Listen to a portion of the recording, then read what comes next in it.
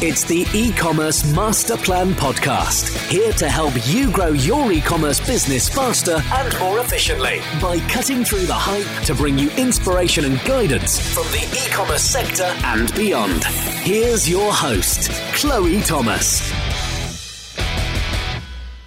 Hello, Masterplan World. Welcome to our latest podcast. It's a pleasure to have you all listening, and I hope you've all had a great Christmas. Welcome to our final podcast of 2015.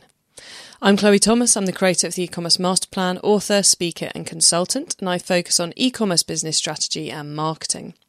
I decided it would be great to end the year with a couple of highlights podcasts, pulling together what our interviewees had to say about some key topics to give you a quick-fire resource for building your business in 2016.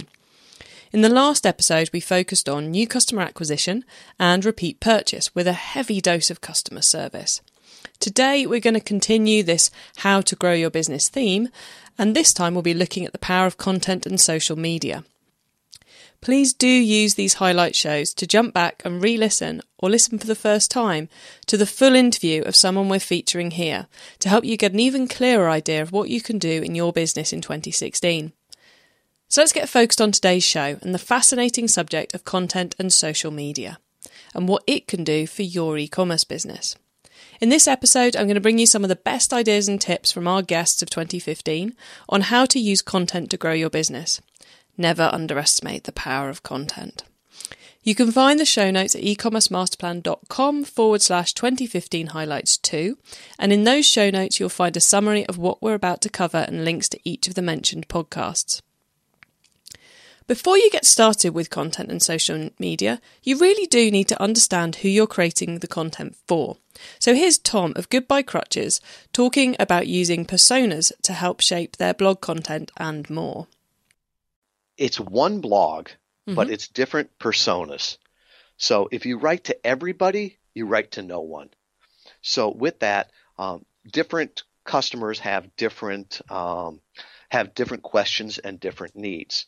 So with that, we've got it's actually 4 major personas. So we've got Andy, the active athlete. We've got Woody, the working dad, Mary, the motivated mom, and Jerry, the on-the-go grandparent. And so when we write these blogs, we have different writers that know them a little bit more. When we use images, we make sure we use images or pictures of happy customers on our products that reflect the person. And we've done testing on this before. You know, if young people get Achilles ruptures, so that's more of our Andy, the active athlete. And we found that if we send Andy a email that's got a picture of somebody that looks like his grandmother on one of our products, it doesn't convert well. Vice versa, if we put somebody that looks like him or her on there, the conversion rate is much higher. So that, you know, when you think of content, it's not only the words you're using, but also the images you're using. And a lot of times people will self-select and tell you exactly who they are.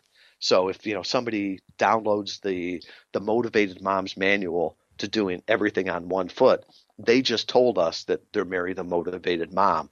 So with that, we can very easily segment them, and everything that we send them has the right content and the right context for them. The next few clips are some ideas and tips around creating content on your platform to bring customers in, build a relationship with, and get them to buy. First up, here's Zach at Prezibox talking about his new content campaign where kids review his products. Okay, we are launching a Kid Pundits I don't even know, promotion, if you like. So basically, we are, within the next couple of weeks, we're launching a thing called Kid Pundits, whereby we've got lots and lots of kids who are doing video reviews of our products. So that's quite interesting. And next, we've got Judy at Mannequin Madness discussing providing customers with instructions on how to create crazy things with a mannequin. She's selling these articles, but you could use the same idea for free to consume content like blogs, videos, and so forth. Digital downloads are the new thing for us right now, because once again, with things like Pinterest, we're seeing a lot of DIY projects that people are doing with mannequins, and people have been asking me questions when I post something. How do I create this? Like, what's been very popular last year was taking a dress form and turning it into a Christmas tree. So it was something that was, eco-friendly, especially if they were buying a used dress form. They decorate it as a Christmas tree. And then after Christmas is over, they have something functional they can use. People were asking me how I create this. So that's another thing I love about Shopify, is that they allow me to have digital downloads. And that's one area where I can reach people all over the world and don't have to worry about shipping costs. Wow. So you have like the guide of how to turn the dress form into a Christmas tree, and you're selling that on the site, or you're giving that away? Yeah, I'm selling that on the site. Pretty nominal. I mean, it's just $5. It's sort of like our version of a 99-cent app. We want a little something just for the effort we put to creating it, but we want to make it affordable to people. And because we hope that they'll actually buy the mannequin from us, if they're in the States or Canada, to actually create the project.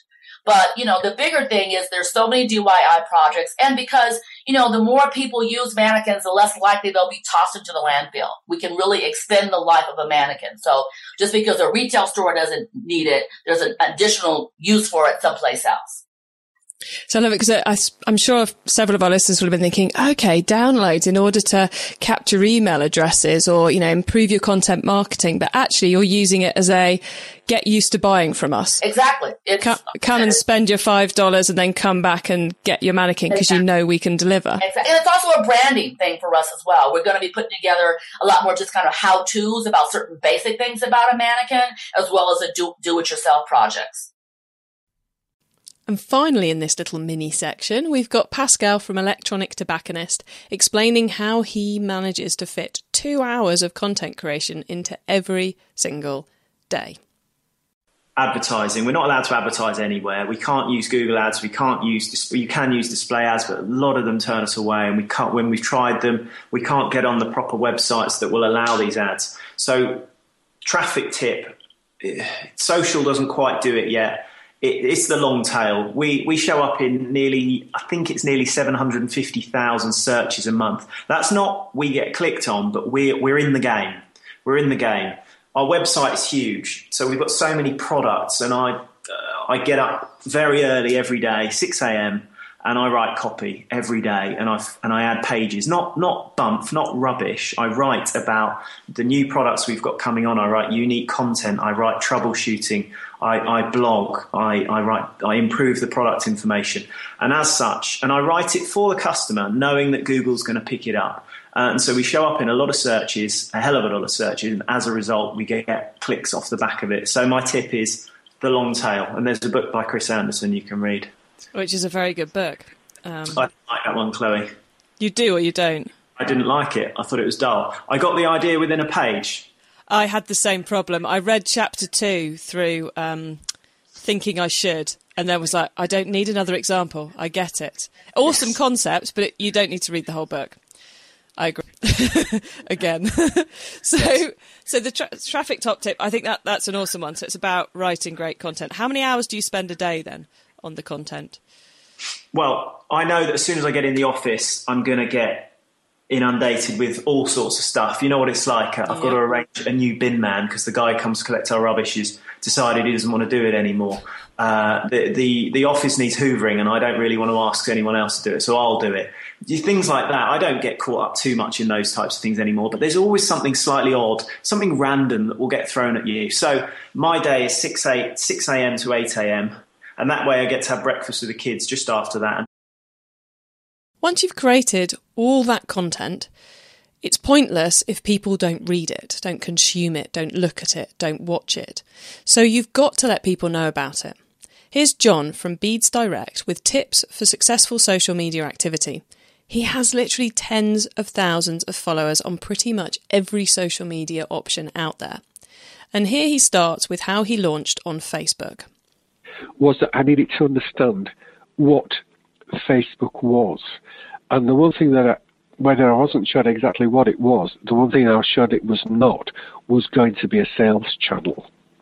Yeah. We were very open. We allowed people right from we launched Facebook from zero with a party, with an online party where people could win prizes, could get involved, could post things, It was not going to be a sales channel, and it never has been. It does drive business for us now, and we can see that through Google Analytics. But it was never.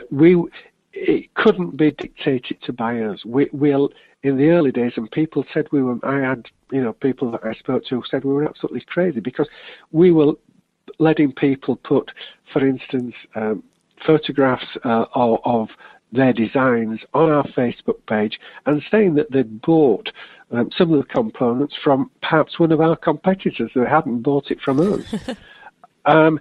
But we left it there. We allowed that to happen so that they could take ownership. The Facebook page wasn't our page, it was there, and they could take ownership of it. And I think that they could see that we weren't going to be that we weren't going to police. I mean, yes, we have taken certain things down that were not appropriate, but I think that's just good governance and nothing to do with anything other than being sensible about what's on your Facebook page. Yes.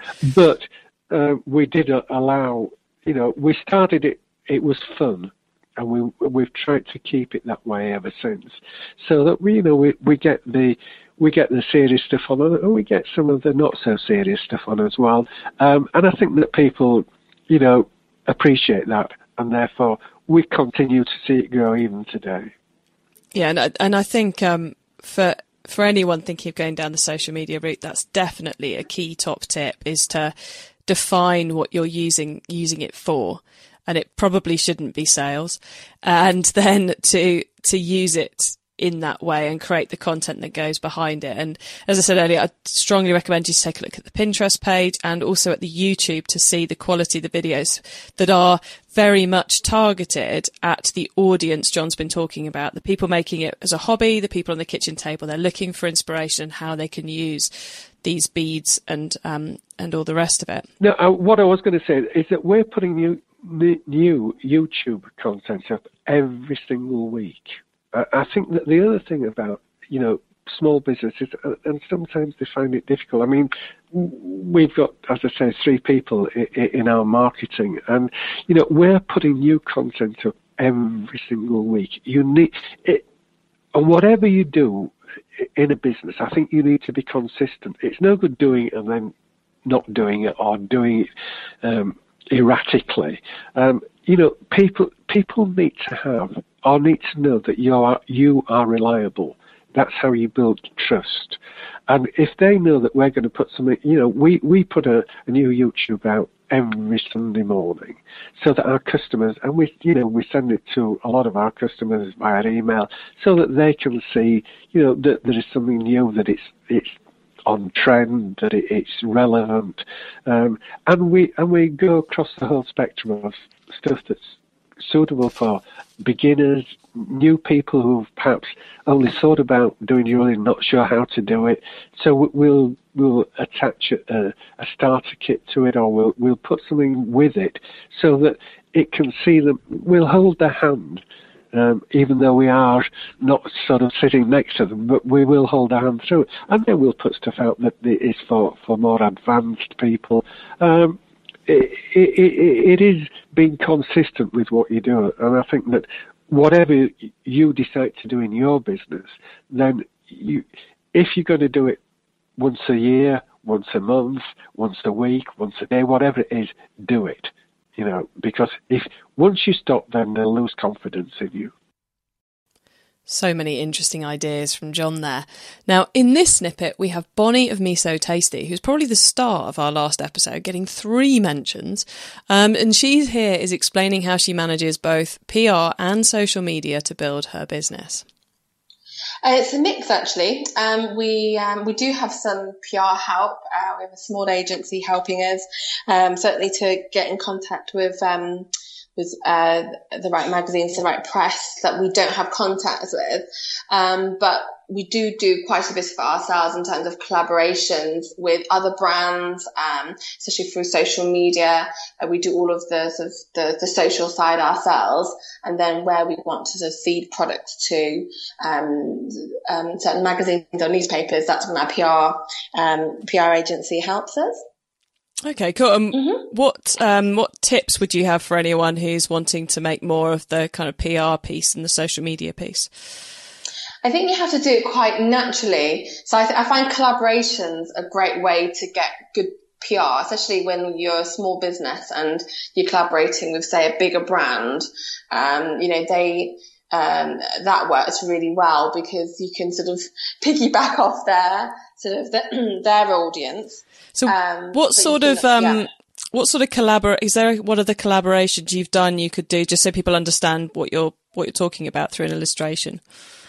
Is that possible? Yeah. So for example, so we've done sort of collaborations with other sort of health food products, or that they can enjoy with our miso soup, or you can collaborate with we're in East London, Hackney, and we collaborate with other sort of businesses in this area, just so there's a theme to sort of a story about how your products relate to each other, rather than it always being like a straight plug for your own products. Content creation, of course, is very time consuming. So if you don't have the time to do it yourselves, or you're not particularly talented in that area, then getting other people to do it for you can be very effective. And we're going to take a look at two different approaches to that. First up, here's Rohan of Wet Shave Club with his quick tips on how to get other people to do your content for you. Making a super long list of every single blogger, YouTuber that you could imagine, contacting them individually and sending them your product. Now, if you want to take the whole idea of getting influencers to promote your products and create your content for you, and you want to take that up to a whole new level, then you need to have a listen to what Eric from Beard Brand is up to. Sticking with the whole world of men's grooming, they are in the process of building an influencer program of 20 remarkable guys with interesting stories. It's called Team Beard Brand, and is really clearly, as he explains here, part of the overall strategy that sits behind the business and their content activity. Well, right now, I mentioned a little bit earlier, is our influencer program that we're building up. We call it Team Beard Brand. And we've recruited probably about 20 or 30 guys right now who are pretty remarkable, with interesting stories to tell, who are just coming together to help us with changing the way society views beardsmen and shifting like the negative stereotypes that surround a lot of people with facial hair. And, we just brought on an NFL football player, which I'm pretty excited about. And of course, beyond that, we've just got really some amazing people. Because I think one of the things we really have to touch on today is how important content and community is for you guys, because that came first and the e-commerce sites came second, and you have a second website, don't you, which is Urban Beardsman. So how does that fit in to it all? Yeah, we really start with our vision statement and our mission statement, which is our vision statement is to change the way society views beardsmen. So it's to shift the perception that society has as a whole towards people with facial hair. And then our mission statement is to foster style for the urban beardsman. So those two core structures are at the root of how we're making decisions. And for us to foster style for the urban beardsman, that means we've got to give them not only the tools to look cool, to look best, to look well-groomed, but also to give them inspiration in terms of style, to help them dress better, to rock a cool appearance. And that's really where we go with Urban Beardsman, because our content is more than just, stuff about our product. We talk about things that we don't sell at all, and products out there that aren't even related to our e-commerce at all. So it's it's fun for us because we just get to share our passions and we get to be true and authentic to ourselves rather than just trying to make decisions that are going to make us money, if that makes sense. We're now going to finish where we started, back with Tom from Goodbye Crutches, who kind of puts forward the point of why don't you become the influencer? Why use other people as the influential people who are promoting your business? Why not be the influencer yourself and be a guest on some podcasts? I promise you we didn't pay Tom to say this. Right now, by far, it's being a podcast guest. Blogs will always convert. Blogs have been the good content, to get traffic, and they'll convert at about 1% to 2%. So visitor to lead. What we're seeing on podcast interviews is if your ideal client, hears you, gets to know, like, and trust you, that traffic that's coming to your site is converting anywhere from 25 to 50%. So think of marketing as starting a discussion with your client or somebody that could be an ideal customer. Man, there's no better place to talk to them than on podcast interviews right now. Of course, if you think you'd make a good guest for the E-commerce Master Plan podcast, if you think our listeners would love to hear your story, then just go to the website and you'll find details of how to put yourself forwards. So I hope this little run through of the ideas of content has been useful for you. Lots of different ways of approaching it, lots of different ways of managing it, lots of different ideas for the type of content you can put together. You'll find links to all the podcasts that we've featured here on the show notes page, which is at ecommercemasterplan.com/2015 highlights 2, or just go to the website, click on the podcast tab, or do a search and you'll find it. I really hope you found these highlight shows useful. Do let me know what you think about them. And we're going to be kicking off the new year with 3 episodes featuring a range of experts sharing what they think is going to be important in e-commerce in 2016. There's some great content because I've already recorded some of the interviews, so I know you're going to really enjoy those. Have a great week, everybody. Enjoy New Year's Eve, and don't forget to keep optimizing. Bye. Thank you for listening to the E-commerce Master Plan podcast. Find out more at ecommercemasterplan.com.